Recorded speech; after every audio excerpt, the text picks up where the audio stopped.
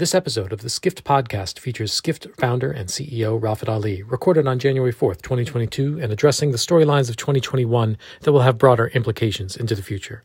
As always, visit skift.com for our continuing coverage of the travel industry. And now, here's Rafat. A look at some of the underappreciated, undercovered storylines, trend lines that have emerged in the last year, really in the last 2 years, and that will potentially continue into 2022 and beyond in the travel industry, and that have implications for many years to come, have macroeconomic beyond just travel as well. So I figured I'll just narrate in this, audio essay, and in the post that will accompany it, we'll also have a list of all the points that I'll talk through today as well. So I'd say that one of the most underappreciated parts, particularly as we're in the Omicron wave now, is the countries that have decided not to shut down travel. And it's happened across the world, but even as Omicron first came, I wrote a post on LinkedIn, got a bunch of responses to it about a month ago when I wrote, is US, Latin America, and Dubai, UAE, Dubai particularly, are three regions of the world that will not close. And that's pretty much borne out over this last month. And these are the regions or the countries that have decided that keeping their economies open and letting people move is more important than shutting down and lockdowns and having a better handle on the cases themselves. Different reasons for it. US has never really been closed in the last 2 years. There's never really been a lockdown on the types that we've seen in Europe and Asia and China and other countries. Even when international travel was closed to U.S. and some parts are still closed, coming to U.S., there are ways to get to U.S. and relatively easy ways to get to U.S. Just a matter of time. And so that's U.S. Obviously is very politicized to lock down anything, and so that's why U.S. travel industry in U.S. has been doing okay, even in the depths of the pandemic, and even this winter holiday season, which is just ending now, or at least the holidays part of it, the vacation part of it, ending now.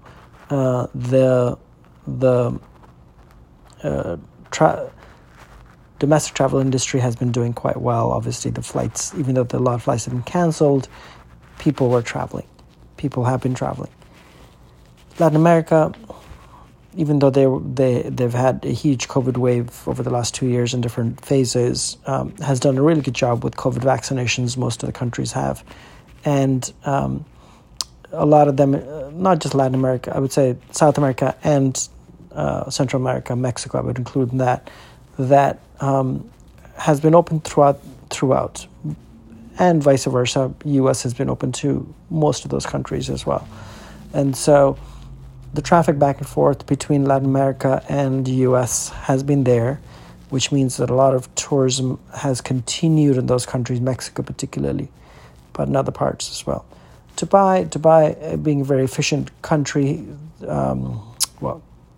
Emirate, not the full UAE, but Dubai itself has done a very good job with vaccinations. UAE in general has done a good job, generally very efficient in track and trace, have put in a bunch of technology, and obviously their Expo 2020, so much has been riding on Expo 2020 for them, which they opened last year in October and will continue over the next few months. For them, they're trying to prove a point. And even as Omicron has been there, the country has been, Dubai particularly has been open and will continue to be. So I would say those are the three. If you are betting on companies and destinations that exist in these three regions that I just described, you would want to bet on these versus other parts of the world, with Europe and Asia, that have been a lot more gun-shy in terms of keeping their economies open. That has obviously hurt travel companies as well. So that be my first underappreciated storyline of the last year that I think are lessons that have very long-term implications for the travel industry and as well as travel economies. The other storyline that people have covered, we've covered, is that outdoor now is a sort of a permanent premium part of travel. Because the pandemic has dragged on now into its third year now, outdoor has emerged as winner over the last 2 summers, 2020 and 2021, but also winter. And I think because it's been this long, a bunch of travel companies and their strategies and hospitality companies and tour companies, etc., have realigned their strategies, and I think people are getting used to spending more time outdoors versus built places indoors. Even the places, hotel projects, etc., are incorporating a lot more. The new ones are incorporating a lot more outdoor spaces. And I think outdoor, which typically has been associated with adventure travel, or even, primarily with hardcore sort of rec folks that have been part of this outdoor industry for a long time. But outdoor tourism as a sector has generally lagged behind other parts of the travel industry. And I think it's come into its own in so many different ways in the last 2 years. And now as we're stretching into year 3 of the pandemic, we'll continue to, and there's a premium attached to outdoor that means that the travel companies that operate or the destinations that operate or have these types of opportunities are going to be able to command higher prices in general for these for a while to come. So I would say another underappreciated storyline, of which I think a bunch will play out, and new investments will continue to happen beyond just the usual outdoor rental type startups that have been there, that have been heavily funded in the last 2 years. Another storyline that I think we've covered on and off, and a bunch of other folks have covered on and off in the last 2 years, is what happens to China and the Chinese traveler. Chinese travelers had emerged as one of the biggest global forces in the last 10, 12 years. Now that the world has gotten used to it, now 2 years into the pandemic, it's not just the pandemic. As the pandemic sort of becomes more endemic and Chinese travelers travel outside, what has also happened is it's become very clear, and this is larger than just travel, that China as a country, as an economy, has grown more inwards all across the board, not just travel. Obviously has been probably the only country now following a zero COVID strategy, which means they've been locked.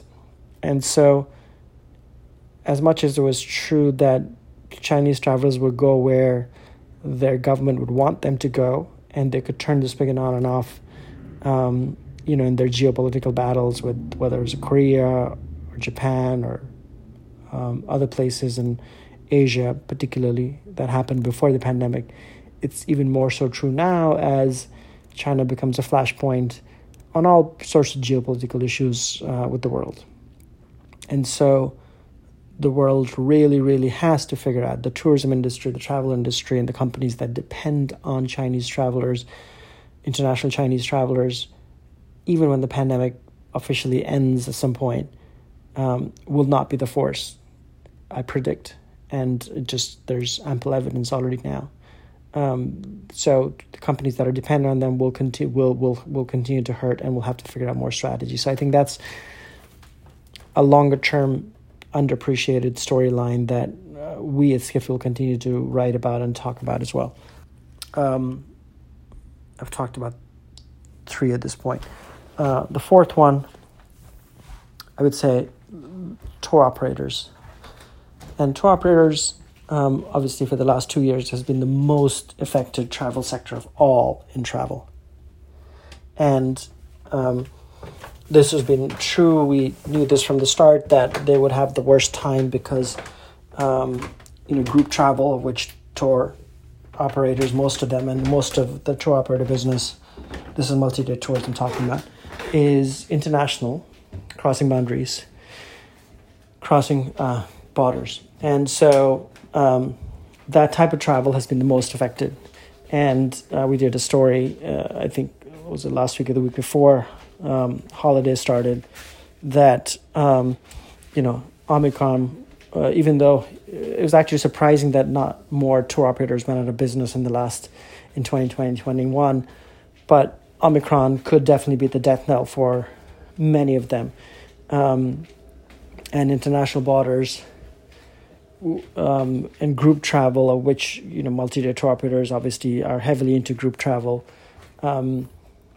will continue to suffer as a result. So I would say the coverage of tour operators, which in general have been a good investment asset for private equity. Prior to the pandemic, there was a lot of interest in the sector. There have been some deals that have happened, investments, particularly from companies like Certares, and the two larger players, Intrepid and G Adventures, etc. Actually, Certares invested in G Adventures. Intrepid got some other funding.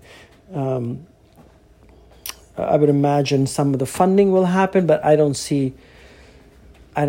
unless there's distressed buyers like Certares, I don't see a lot of action happening on the investment side and the tour operator space, and which is unfortunate because there's still a lot of life left. If there is, it's more independent travel as part of the tour operator versus group travel as part of tour operator. And so I think that will be an interesting and fundamental change in the business for, so like instead of fixed dates, it'll be more, private, whatever, customized tours that will continue to do better. Another storyline that I think is underappreciated, and there's been a lot of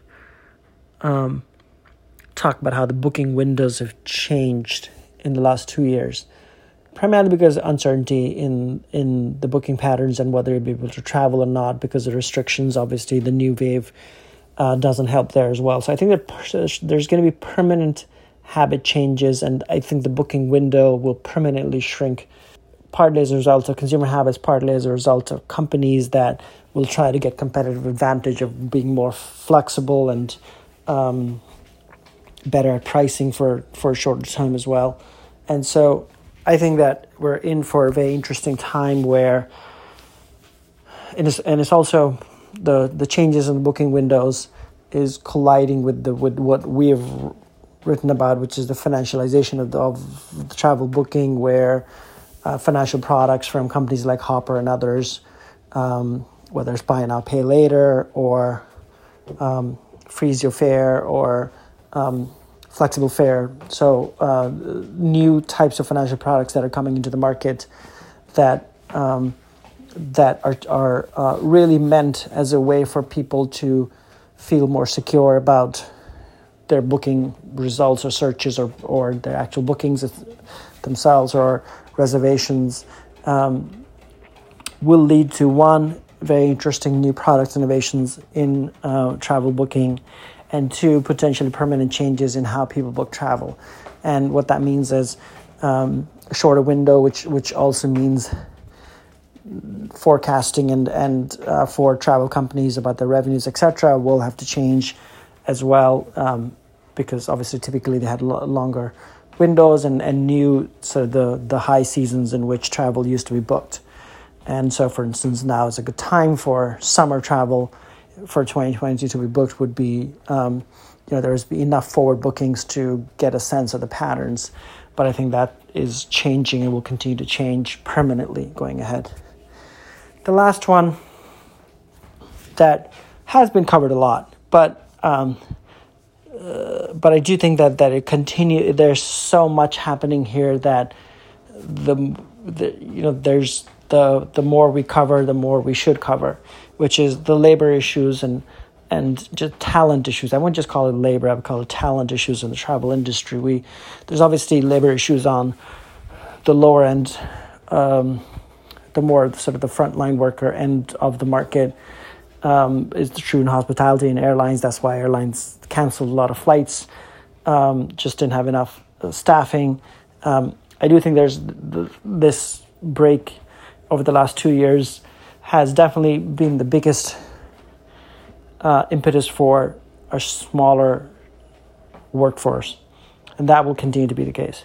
But also on the other end, we did a story right during the holidays on the number of top-level changes, the CEO changes that happen in travel. And I expect a bunch of more either hospitality companies or airline companies or different types of travel companies, CEOs sort of taking their golden parachutes, so to speak, and they're done and don't want to go through this this crazy up and down time for the travel industry and their companies and their personal lives, I'm sure, as well. So I do see continued upheaval in the labor market. The one thing that is 100% true is that the wages are going up. This is true across the board, of course, but particularly in the travel industry where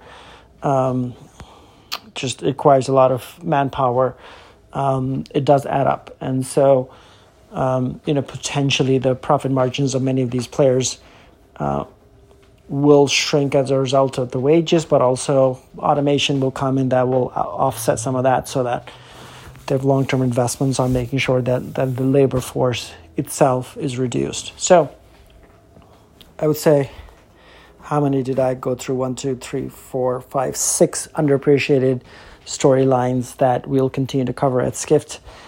And hopefully we'll see them play out over the next few months and years as well.